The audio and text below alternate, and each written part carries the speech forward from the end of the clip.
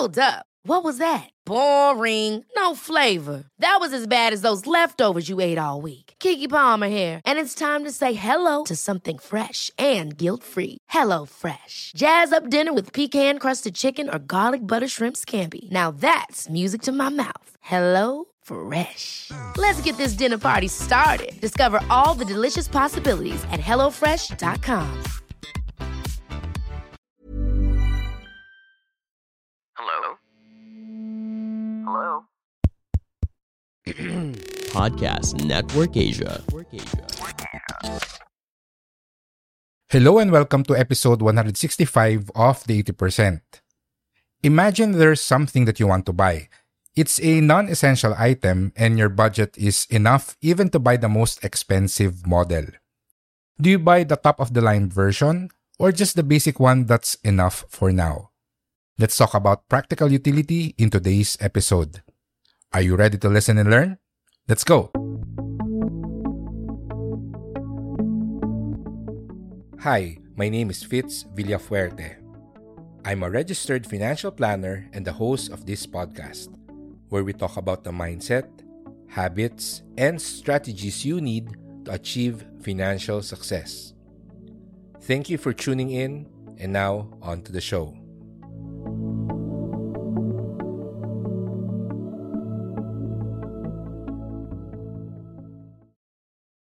For today, we will be talking about something related to personal finance or sa paggastos sa ating spending habits. Background story muna tayo. Sabi ng isa ko friend ay gusto daw niya mag-start ng bagong hobby, which is yung pagbibisikleta, which I think is very good, a very good hobby to pick because it promotes good physical exercise and also mas matipid din kesa magkotse ka at alam mo yon, gumastos sa gasolina and everything. Pero I asked him, no, before mo bilhin yung bisikleta mo, before you buy yourself anything, you have to ask yourself, does this help me live a better life now?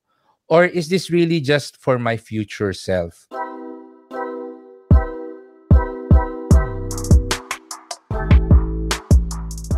Of course, yung pagbili ng bisikleta, I would say na it will really help you live a better life. Pero, ang nakita kong medyo concern doon sa friend ko is, bala kanyang bumili nung high-tech na bisikleta. As in yung, I'm not really familiar with bicycles, pero parang titanium something na medyo mahal. Given na yes, he can actually afford it, pero ang sabi ko sa kanya, you're just starting the hobby. So why not buy a bicycle na tama lang dun sa level of fitness mo, tama lang dun sa kaya mo ngayon na gawin. Kasi you're just starting the hobby, so we don't know if this is something that you'll do for the long term. Madalas ko kasing makita ito, not just sa mga kakilala ko, but even sa akin, na masyado tayong na-excite sa isang bagay, especially when learning a new skill, starting a new hobby, pursuing a new sport. And we usually buy the top-of-the-line brands or the top-of-the-line models already. And ang na-realize ko dito is sometimes we are just buying for our future self. Ibig sabihin, iniisip na kagad natin na this is something that we'll do for the long term. Pag gumaling ako, eventually bibilhin ko rin to, so might as well buy this now, etc.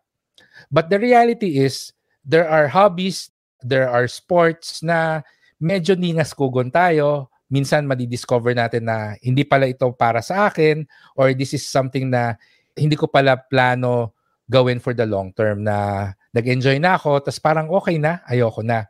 And when that happens, syempre, sayang din yung pera na nilabas natin sa pagbili ng mga top-of-the-line products or top-of-the-line brands or models na aminin natin na mas mahal sila, di ba?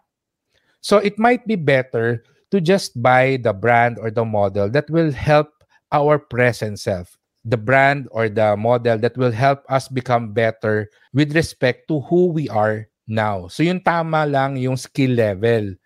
Ang sinabi ko din sa friend ko, why not just buy a beginner bike yung magagawa mo yung basics. Kasi unang-una, hindi natin alam kung talagang magkakaroon ka ng oras para magbisikleta. Baka mamaya curious ka lang, no? Pangalawa, hindi pa rin natin alam yung iyong physical fitness if this is something na kaya mong gawin for the long term. Kasi ngayon pa lang, kinikwento niya sa akin, balak niya daw magbisikleta all around yung may NCR, Rizal, Laguna, Cavite loop.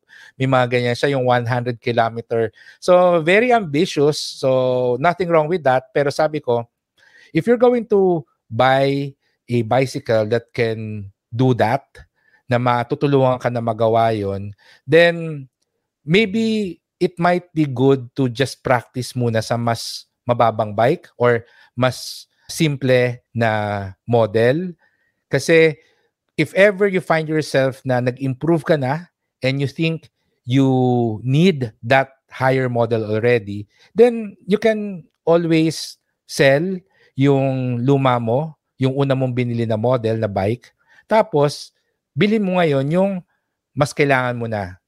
Para sa akin, I'm just being a little bit practical dahil what if sinubukan mo nga siya, tapos after 2 months, 3 months, parang wala ka ng gana, hindi mo na siya gusto, mag-iba bigla yung priority mo, then at least you end up with a more affordable bike na mas madaling ibenta kaysa yung napakamahal na bike na aminin natin, medyo mahirap din ibenta siguro yon, and you cannot really sell it for the same price as you bought it.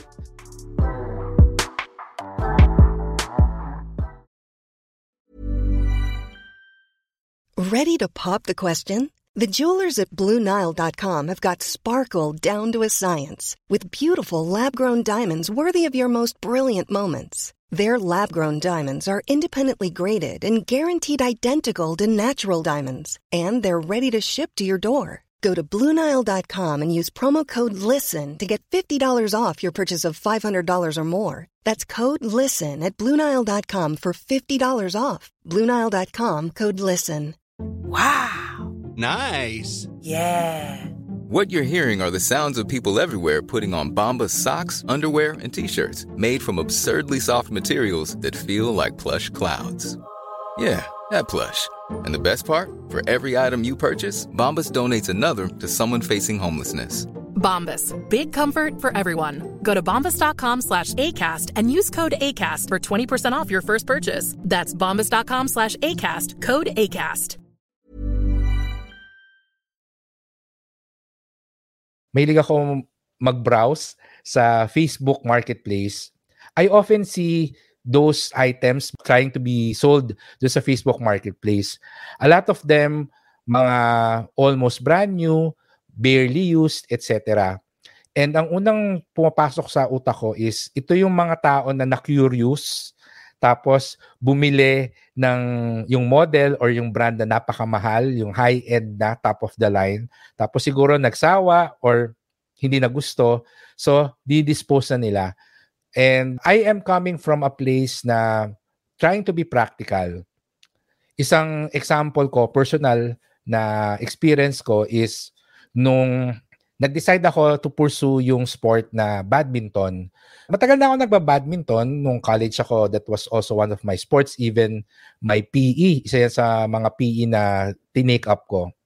And when I was already working, I kind of missed playing badminton.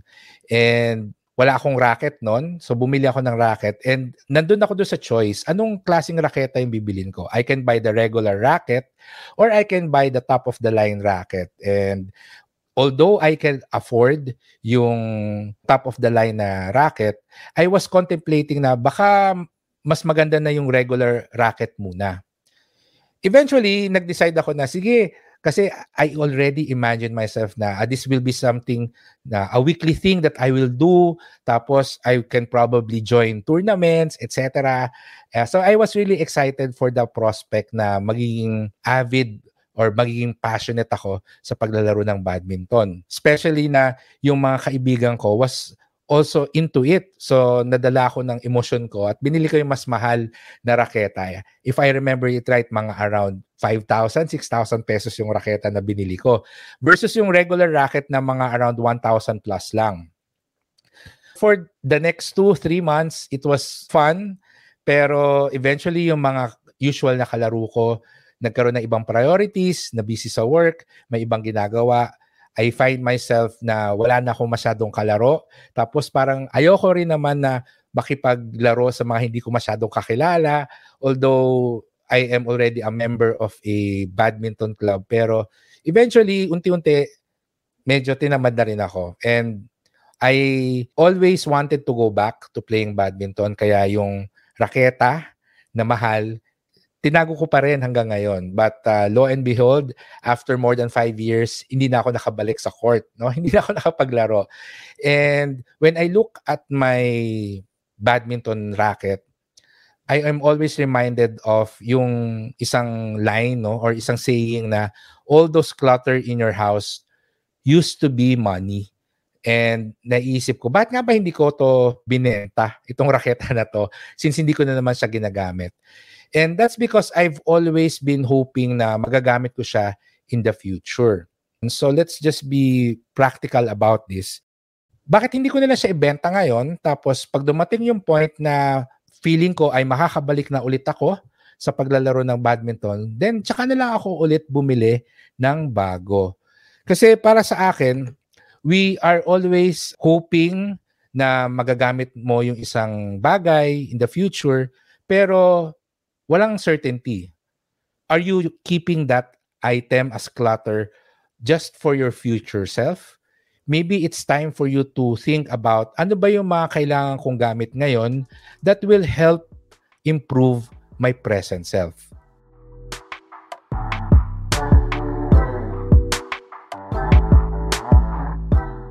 I know some people, bumibili sila ng mga damit na hindi kasya sa kanila, mas payat, kasi ang goal nila is eventually to lose weight and be able to wear yung mga damit na gusto nila. Minsan nakita nila na sale. Tatanungin ko sila, oo nga, naka-sale siya, pero may paggagamitan ka ba ng damit na yan? So sabi na, ay hindi, ano to? Kapag merong party, sa next cocktail party ko na ma-invite ako, I'll probably wear this dress, ganyan. So bibilhin na nila. Pero sinasabi ko sa sarili ko na, oo, naka-sale yan, pero saka ka na bumili. Kapag meron ka na talagang invitation, may pupuntahan ka na. Because I think mas exciting yon na bibili ka during the time na sigurado na may pupuntahan kang event. Kesa bibili ka ng isang damit na oo, naka-sale, pero hindi mo pa alam kung saan gagamitin.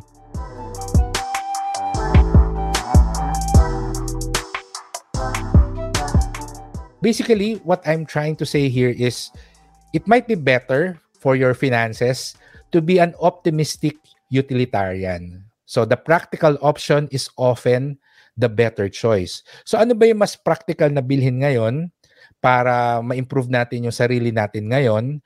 And then yung mga bagay na balak nating bilhin in the future kapag nangyari na yung isang bagay or yung mga gusto nating gawin, mga pangarap natin for the future, maybe we should buy the things that we will need in the future as the need arises. Kapag kailangan na natin sila, tsaka na lang natin sila bilhin. Dahil if we are going to be realistic about this, hindi naman lahat ng mga pinupursu natin na goals or pinupursu natin na mga dreams ay nagsistay sa atin.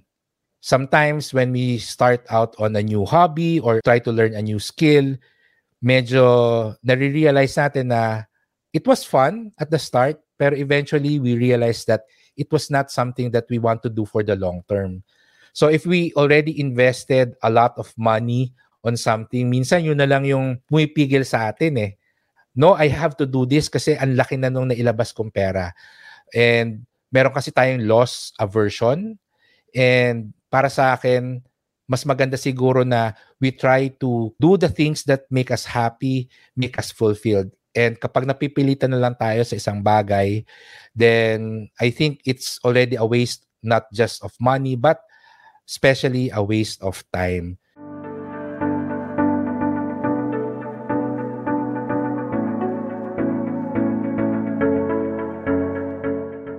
So when it comes to buying things, so this is specific for the stuff that we usually buy. It's always better to be an optimistic utilitarian. And this means that we choose the practical option because the practical option is often the better choice. Before you buy yourself anything, ask yourself, does this help me live a better life now? Is this item for your present self? Or is it really just for your future self? We try to minimize the things, the stuff that we buy for our future self and just focus on what are the things we need so that we can improve our present self.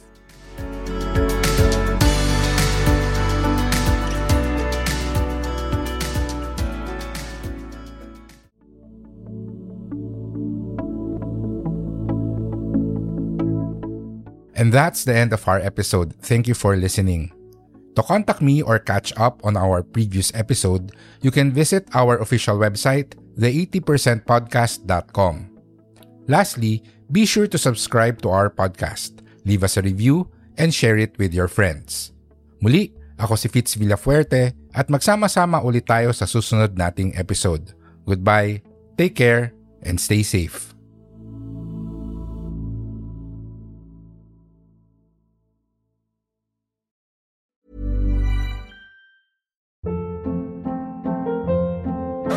Hold up. What was that? Boring. No flavor. That was as bad as those leftovers you ate all week. Keke Palmer here, and it's time to say hello to something fresh and guilt-free. Hello Fresh. Jazz up dinner with pecan-crusted chicken or garlic butter shrimp scampi. Now that's music to my mouth. Hello Fresh. Let's get this dinner party started. Discover all the delicious possibilities at HelloFresh.com.